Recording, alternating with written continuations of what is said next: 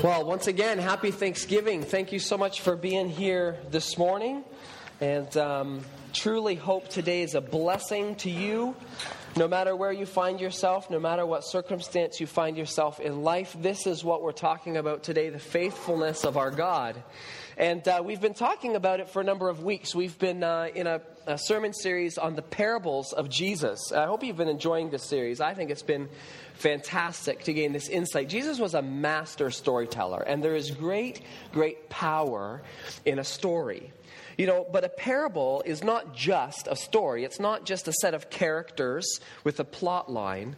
A parable is a story that reveals to us truth, God's truth. And when Jesus tells these parables, he is interrupting our understanding of life, and he is injecting into that the power of God's truth through story.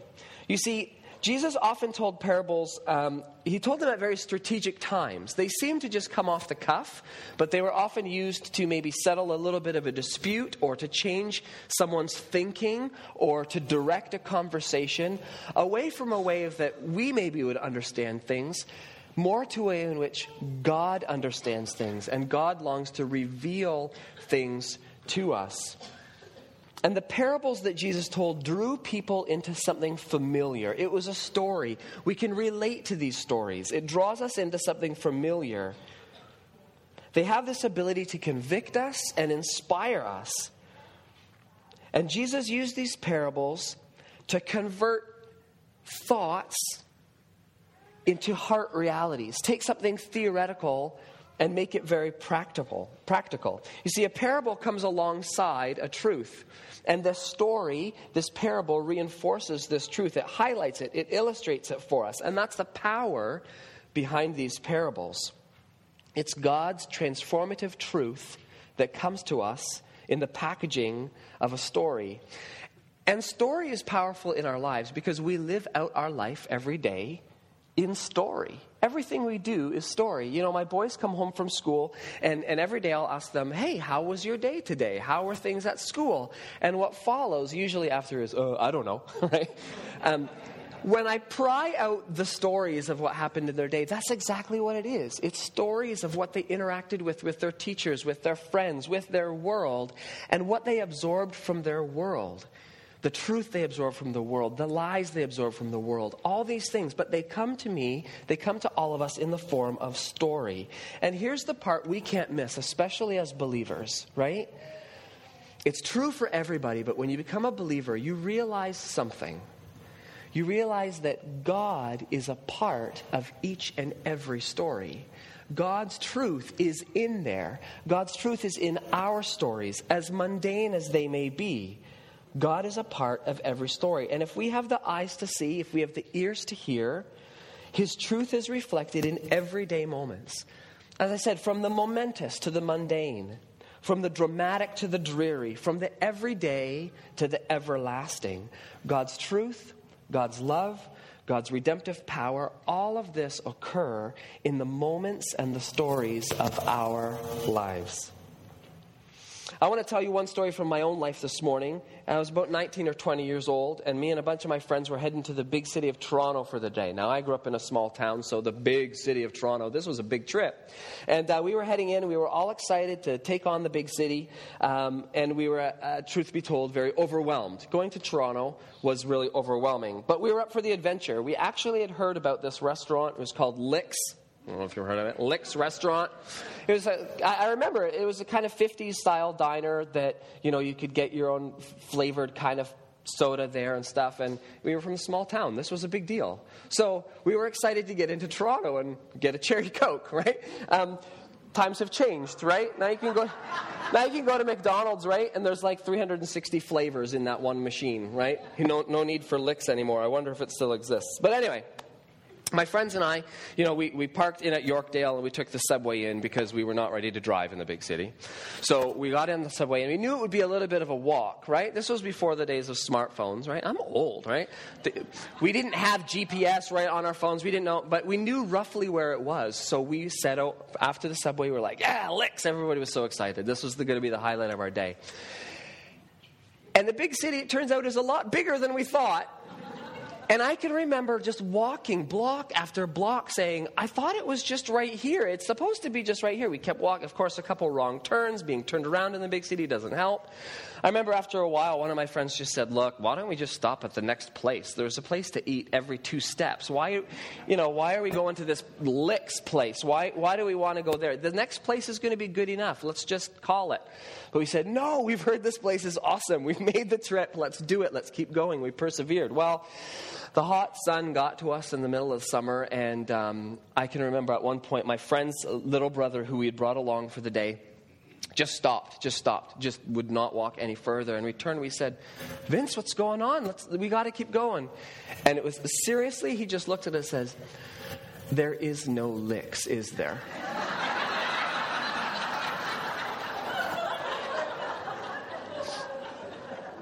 Our anticipation was great. Our excitement was great, but we weren't getting where we wanted to go. And our anticipation, our excitement turned to despair, discouragement, and doubt. Did Licks really even exist? What are we doing? Where are we going? And we've been there in life before, haven't we? Maybe not on your way to a restaurant, but you felt this even in your faith, in your life, in your walk. Where am I going? Is where I'm going really where I want to be? Does it really exist? Our anticipation can at times turn to despair and discouragement and sometimes even doubt. Sometimes we've waited on God for something. We know that's what God has for us. It's a promise of His, and we've been praying for it. We've been moving forward in faith. But our faith is starting to wane. We're starting to maybe be a bit discouraged and be a bit disappointed, and maybe we're even starting to doubt whether God's going to come through in the end. Well, today we're going to look at another parable, right? Surprise, surprise. A parable today is found in the book of Luke, chapter 19. So if you have your Bibles or your smartphones with your Bible on it, and you want to follow along there, it is also on the screen. But we're going to be in Luke chapter 19. And this parable comes at a very eventful time in history. It's a time full of anticipation and excitement, full of high hopes and high expectations. And at this crucial time of anticipation and excitement, Jesus once again tells a story to make a point, to reveal God's truth about the kingdom and what it means to live by faith. Okay? So let's read from Luke chapter 19, and I'm going to do this in a couple different chunks. We're going to start at verse 11 and read through 14 to start. Okay? So here we are. The crowd was listening to everything Jesus said. And because he was nearing Jerusalem, he told them a story to correct the impression that the kingdom of God would begin right away. He said, a nobleman was called away to a distant empire to be crowned king and then return. Before he left, he called together 10 of his servants and divided among them 10 pounds of silver, saying, invest this for me while I am gone. But his people hated him and sent a delegation after him to say, we do not want him to be our king. Okay? Let's put this in a little bit of context. We see that there's this crowd listening to everything Jesus said. Jesus has been performing miracles. He has been speaking the truth of the kingdom. He's been healing people. All this, and the crowds, the anticipation, the excitement has been brewing. And Jesus is heading into Jerusalem, right? We see that it says because he was heading into nearing Jerusalem, he told them a story because something needed to be corrected. There was an assumption out there. There was an anticipation that the kingdom of God would begin right away. Now, we know that Jesus was heading into Jerusalem for the Passover, right? And he was preparing for that last meal with his disciples. But we think of it as the last meal. They thought of it just as celebrating the Passover. And the Passover is the yearly celebration of the Jewish people to remember when they were freed from Egyptian slavery and God's Spirit passed over in judgment and did not judge, but released the Israelites, brought judgment on the Egyptians, and they were released to go into the promised land. It's a meal to remember the faithfulness and the liberation of God, the establishment of his people, a kingdom on earth, right? And there's the same type of anticipation, and people are thinking, What better time of year?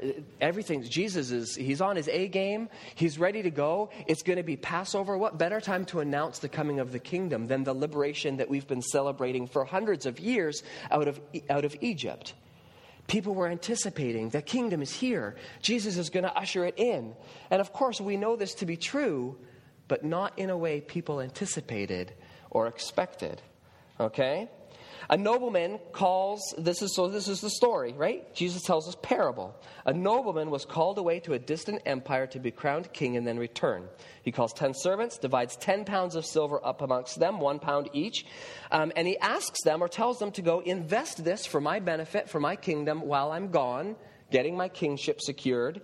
And I will come back. Okay, now he's pretty confident that he's going to come back, right? The king himself. I'm going to come back.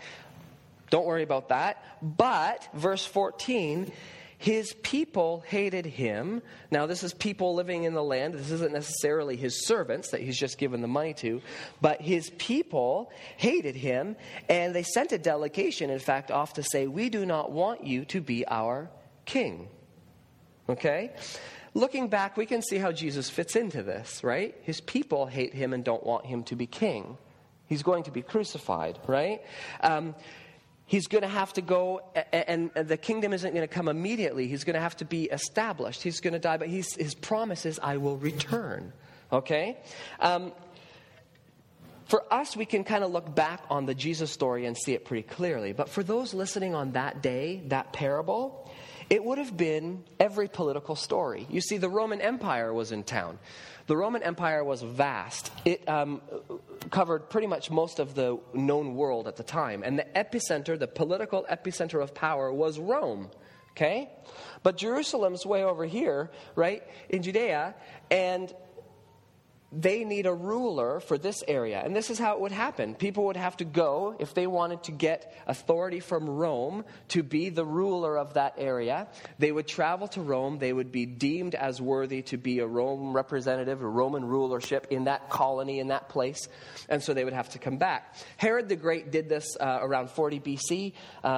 Lots of rulers had to do this, of course. This was the way that it worked. So you traveled off to Rome, hoping that you would be crowned king, and then you would return and say, hey, yes, it's true, Rome crowned me king, of course, and that's how news would travel, okay?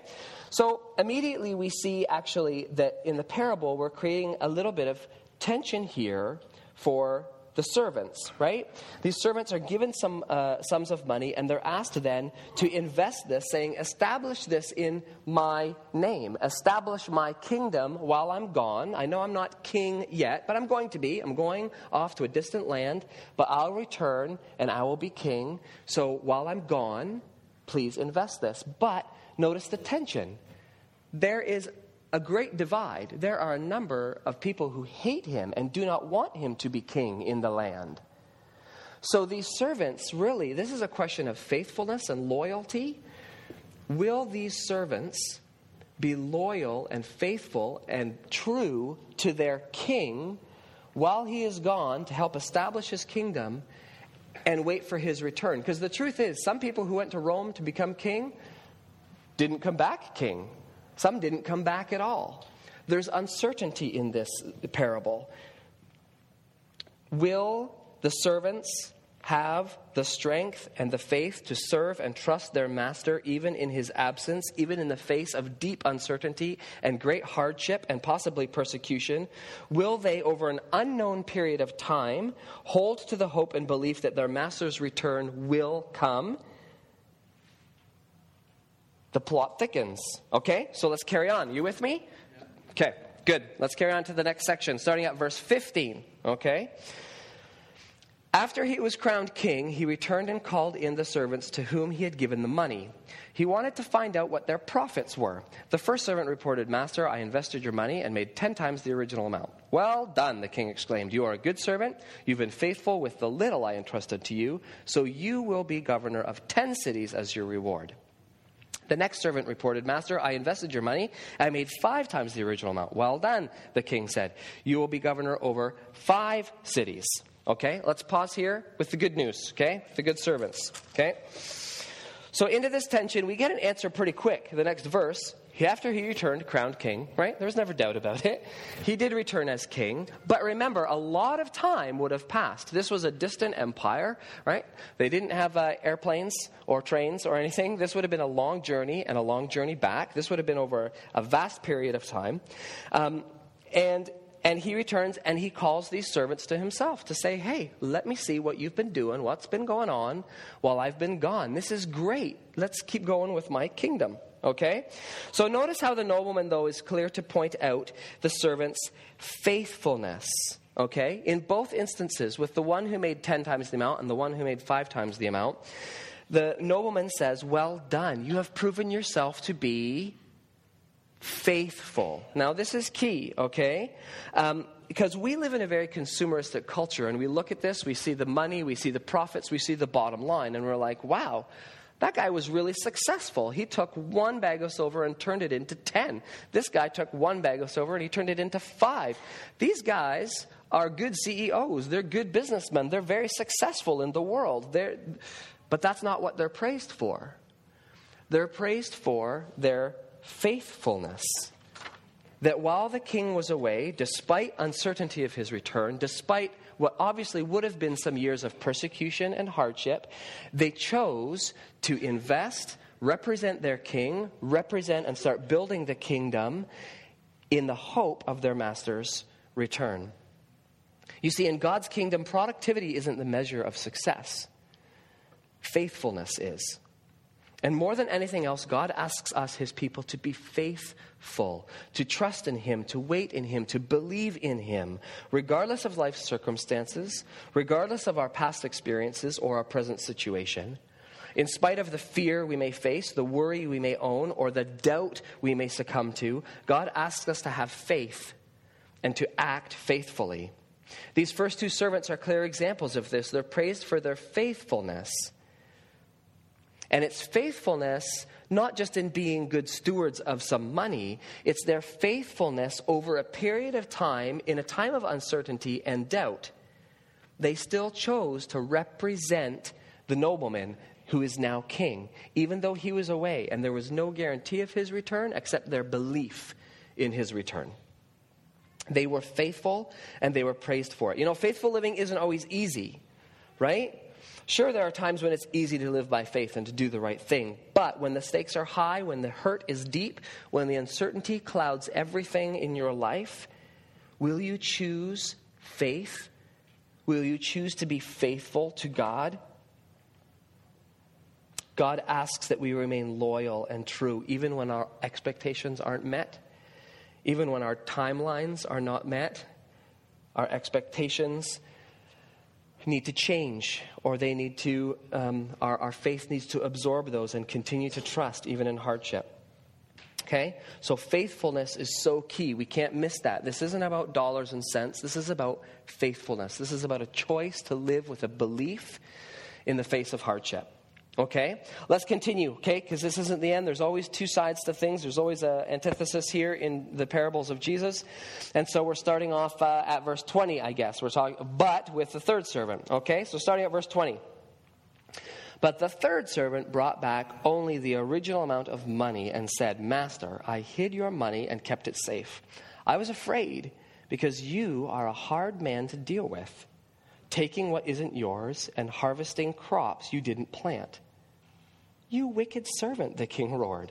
Your own words condemn you. If you knew that I'm a hard man who takes what isn't mine and harvests crops I didn't plant, why didn't you deposit my money in the bank? At least I could have gotten some interest in it. Okay, let's pause here again just for a second, okay? Because here we see if the other 2 servants represented a faithful choice, this servant certainly represents an unfaithful choice. Not an irresponsible choice per se. He didn't lose the money. He didn't spend it on himself. It wasn't open rebellion here, okay? He just wasn't faithful with it. He didn't do what his master had wanted him to do, okay? Now, verse 21 is really interesting, right? Where he says, I hid your money and kept it safe. I was afraid because you are a hard man to deal with. Okay? I know that you harvest crops that you didn't plant and you just take things that aren't yours.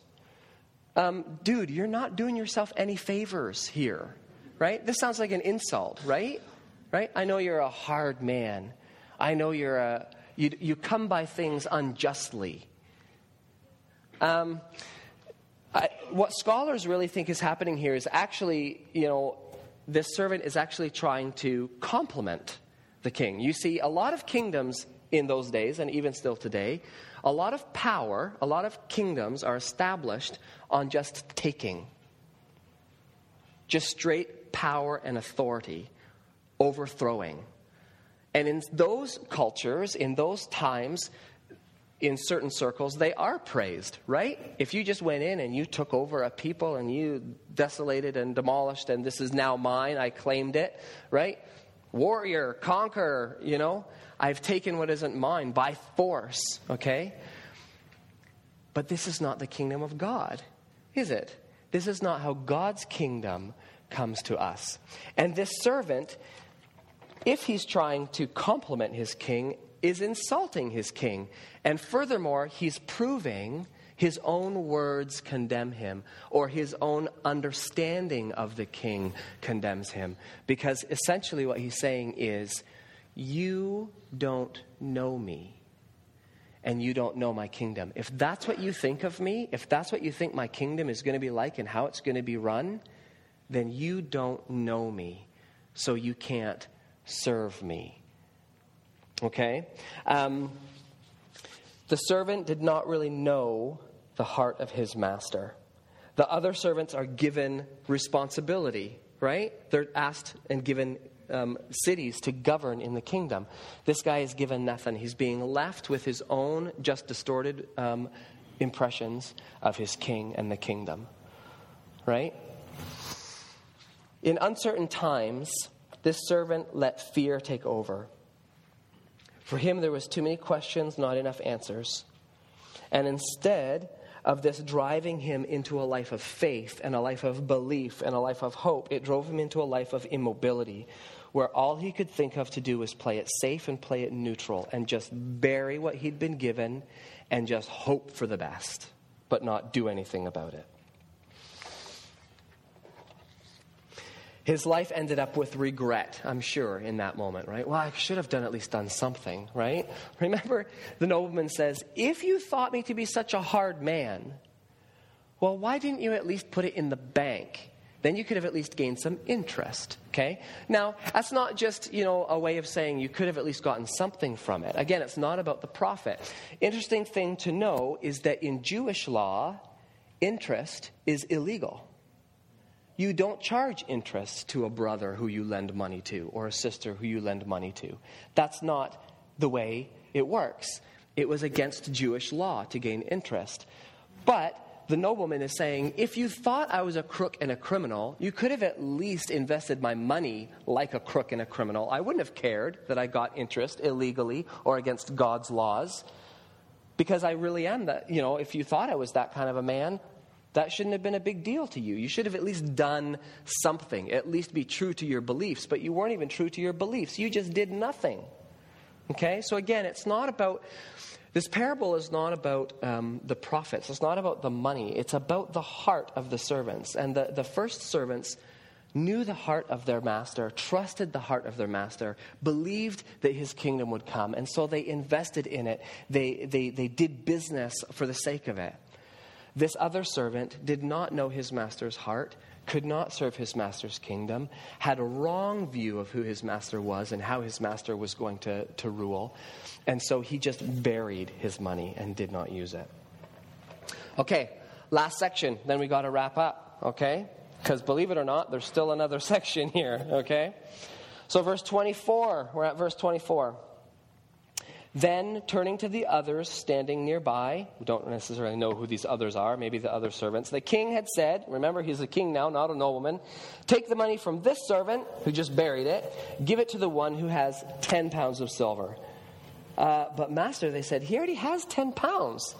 Yes, the king replied, and to those who use well what they are given, even more will be given. But from those who do nothing, even what little they have will be taken away.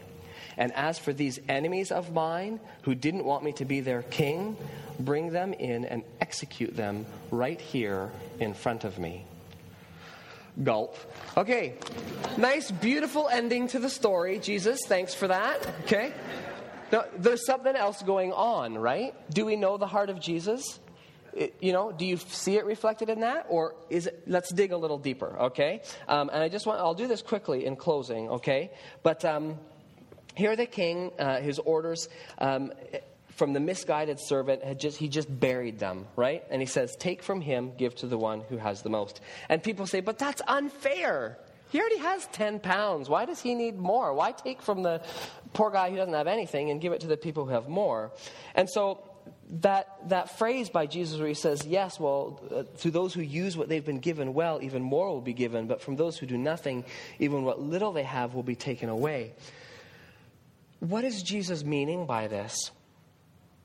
And I think where I've kind of come to is I think Jesus is really expressing the fact that faithful living, faith, like breathing, requires intake and output, right?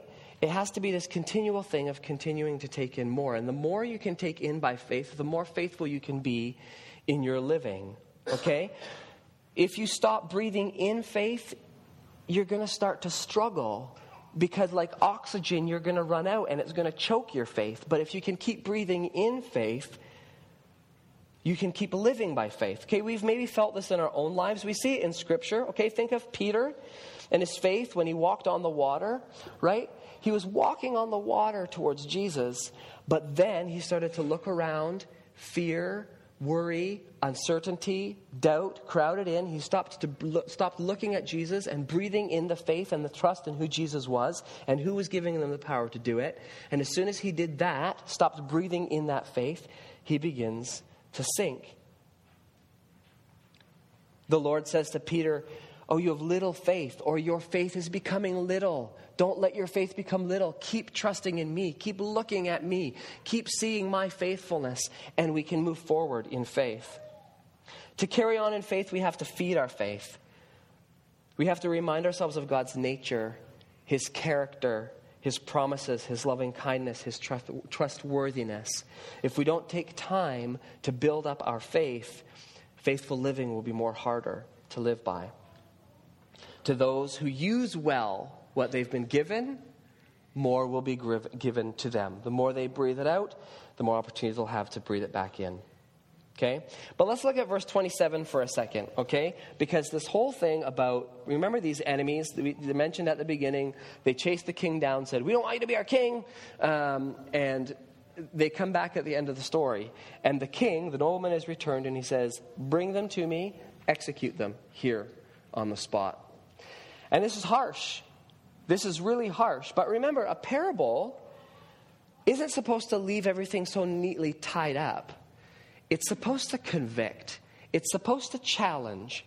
And this would have been a direct acknowledgement of, look, for those who don't act faithfully towards God, there is judgment coming. This is what they deserve, right? It's true. Romans 6:23 says, the wages of sin is death. That's what we deserve. That's what sin gets us. Execute them right here, right now. That's what they deserve. But the end of Romans 6:23 says, the gift of God is eternal life through Christ Jesus. So this isn't the end of the parable. What Jesus is doing is he's saying, come, bring them, execute them. But we don't know that they were executed. Essentially what it was is, this is what they deserve, this is what they'll get. What are you going to do about it? Are you going to seek forgiveness? Or are you going to turn and come to the kingdom? Because if you do, the free gift of God is eternal life. But we can't forget what we deserve, right? We cannot forget what we deserve. Remember, they were complaining, why give from the guy who had so little to the one who had most? That's not fair. Well, newsflash, God's kingdom is not fair. It is far, far from fair, and we can't expect it to be fair. If it were fair, then what we deserve, we would get. That's fair. But God's kingdom is not fair. It's gracious, it's forgiving, it's loving, it's compassionate and understanding, it's slow to anger. This is the kingdom of God. This is the nature of the God in whom we serve. And as we've seen from this last servant and from the people who didn't want him to be their king, if you don't know the heart of the king, how can you trust the heart of the king? And if you can't trust the heart of the king, why would you be faithful to the heart of the king and his kingdom? But Jesus tells this parable to say, what are you expecting? Everyone's wanting my kingdom to come now by some means of political force to overthrow the Romans and bring liberation for the Jewish people once again. But I have so much more in mind. My kingdom is coming. I will be king. But it's not coming in a time you expect. It's not coming in a way you expect. But will you be faithful to stick with me, even in a few days' time when I'm hanging on a cross and they're going to put me in a tomb? Is that it? Are you going to say, there is no kingdom of God? There is no licks, right? There is no kingdom of God. I'm stopping. Why go any further? Or will you continue on in faith and know that in the future the king will return? That in 3 days the tomb will be empty? That one day our king will come again to this earth to make everything right? You know, in this parable, there are 10 servants given money. We only hear the response of 3 of them, right? The first 2, faithful. The last one, unfaithful. What happened to the other 7? We don't know. This is the thing of a parable. Do you know what? You are the other 7. I am the other 7. We all are the other 7. What's our choice when we stand before the king when he returns and says, show me how you've participated in my kingdom by faith? What will we have to show to the king? That's the challenge of this parable. And in closing today, I know I don't have any time left, but I'm going to do this really quickly. 4 quick truths that we can take from this parable. Okay? 1, we are asked to be an active participant in God's kingdom. Imagine this. You and I are asked to be a part of God's kingdom. The nobleman, before he left, gave money to his servants and said, go and invest this in my name. Start building my kingdom. Okay? This is generosity. This is trust. This is the nobleman, the king saying, I don't want to do this. This isn't just my kingdom. It's our kingdom. And you have a part to play in this, right? God does not just want a kingdom full of ingesters. He wants a kingdom full of investors. He wants people to do life with him. This is the essence of relationship. God is not looking for a top-down dictatorship in his kingdom. He's looking for us to participate. And this is nothing new. When God created the world, put Adam and Eve in the Garden of Eden, did he just say, there you go, I made you a great sandals resort. Enjoy your holiday. This is your life. Do nothing. Just enjoy it. Because I'm king, you're just the tourists here. No. He said, continue on in my creation. Rule over what I have made. Invent, create language. Give names to things. And most importantly, go forth and multiply. Continue the process. Be a part of my kingdom. Don't just ingest it. You're an investor. You're a part of my kingdom. That's amazing to me. I hope it's amazing to you. You are a part of God's kingdom. That's massive. Okay, I have to go on. Okay, let that sink in over Thanksgiving. You are a part of God's kingdom. Number 2, spiritual success is measured by faithfulness, not productivity. I already touched on this one a little bit, okay? Fear, worry, uncertainty, doubt. I'm not saying they shouldn't exist in your life. They will. They do, right? But they shouldn't reign in your life, right? When you live by faith, you have to be able to, we've said it many times here before, if you forfeit the risk, you forfeit the miracle. Okay? Living by faith is going to require you in hard times, in any time, to kind of face something with faith and to step out and to trust in God. Okay? You don't need to fear failure, though. I think I'm going to mess this up. Right? I don't know. God can't use me. That's what the other servant did. Responded because of fears, uncertainties, misconceptions, untruths, and lies about the kingdom and his kingdom, and even king and his kingdom, even about himself. I'm probably going to mess up, but I don't want to mess up. I'll just bury it. Okay? Don't fear failure in the kingdom of God. Success is not measured by your productivity. It's measured by your faithfulness. Do something. That's what we're called to do. Do something. Be faithful to that. Okay, thirdly, we must know the heart of Jesus to effectively serve the kingdom. Again, I kind of alluded to this. Okay, you look at Jesus as after this parable, right? Goes the Passover, the Garden of Gethsemane. The soldiers come, they arrest Jesus, and here's Peter. We already talked about him once, but here's Peter again. And as the soldiers come, he's like, "No way!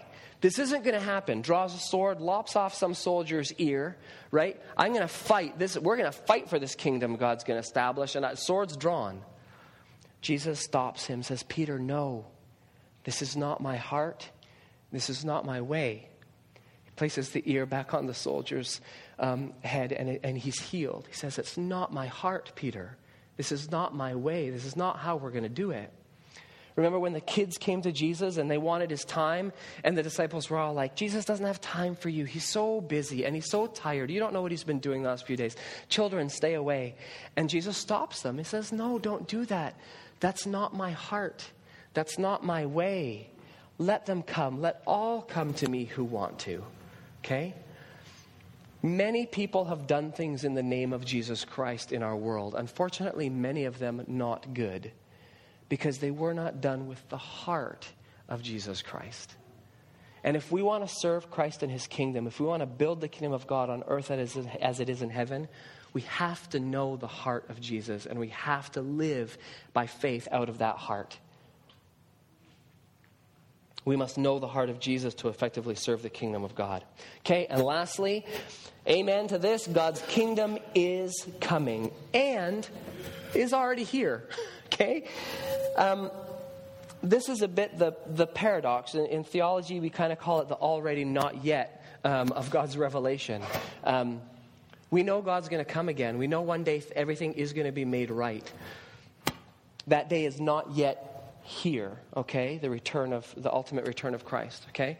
But God's kingdom is still here. We are his people. His Spirit is with us, in his church. Universal church around the world, people serving, investing, building in the kingdom of God on earth as it is in heaven. And one day, right now we know in part, but then we will know fully. Right now we struggle through fear, uncertainty, and doubt, and hardship, and challenges. One day we'll be free and rid of all that, but today is not that day. But we still know that the kingdom of God is coming. And in many ways, it's already here. We have a lot to be thankful for this Thanksgiving weekend. Calamity, disease, mistakes, they come to us still today in ways that we cannot control and in ways that we cannot do anything about. But there is one thing we can always do. We can always live faithfully and trust in the faithfulness of God. His kingdom is here. His kingdom is coming. His kingdom is unstoppable. Let's pray. Heavenly Father, thank you for the truth that you reveal to us in many ways. Thank you for the truth that you have reminded us of this morning through this parable. That your kingdom is unstoppable. And while the truth is that maybe it comes in ways that we don't expect. Maybe it comes in a timing that we're not anticipating. But the truth of the matter is that your kingdom does come in our lives. You do reign in our lives and in our world. You are the king of an unstoppable kingdom, and we're so thrilled that we get to be a part of it. This weekend, the days ahead of us, I pray that you would call us, your people, deeper into faith. I pray that somehow we'd be able to take a fresh look at who you are, that we would be able to see more clearly the heart of Jesus through your scriptures in our own lives, because once we can breathe in that understanding and that faith, we'll be stronger to breathe it out into the world around us. Help us not to just come and ingest your kingdom on Sunday mornings or throughout every day of the week. Help us not just to ask the question, what is in it for me? Because that's only half of it. Yes, we get lots out of coming to you in faith. We receive so much. We receive everything. But that's only half of what you have for us. If that's what we're asking, that's all we're going to get. But if we can learn to say, What is my part that I can play in this? Where is the part that I can play in this kingdom? Where can I invest? We will get so much more out of faith. We will get so much more out of your kingdom because we will be serving you by faith. So challenge us in these things this day and the days to come. May we be found faithful as you, God, are faithful. And we pray this in Christ's name. Amen.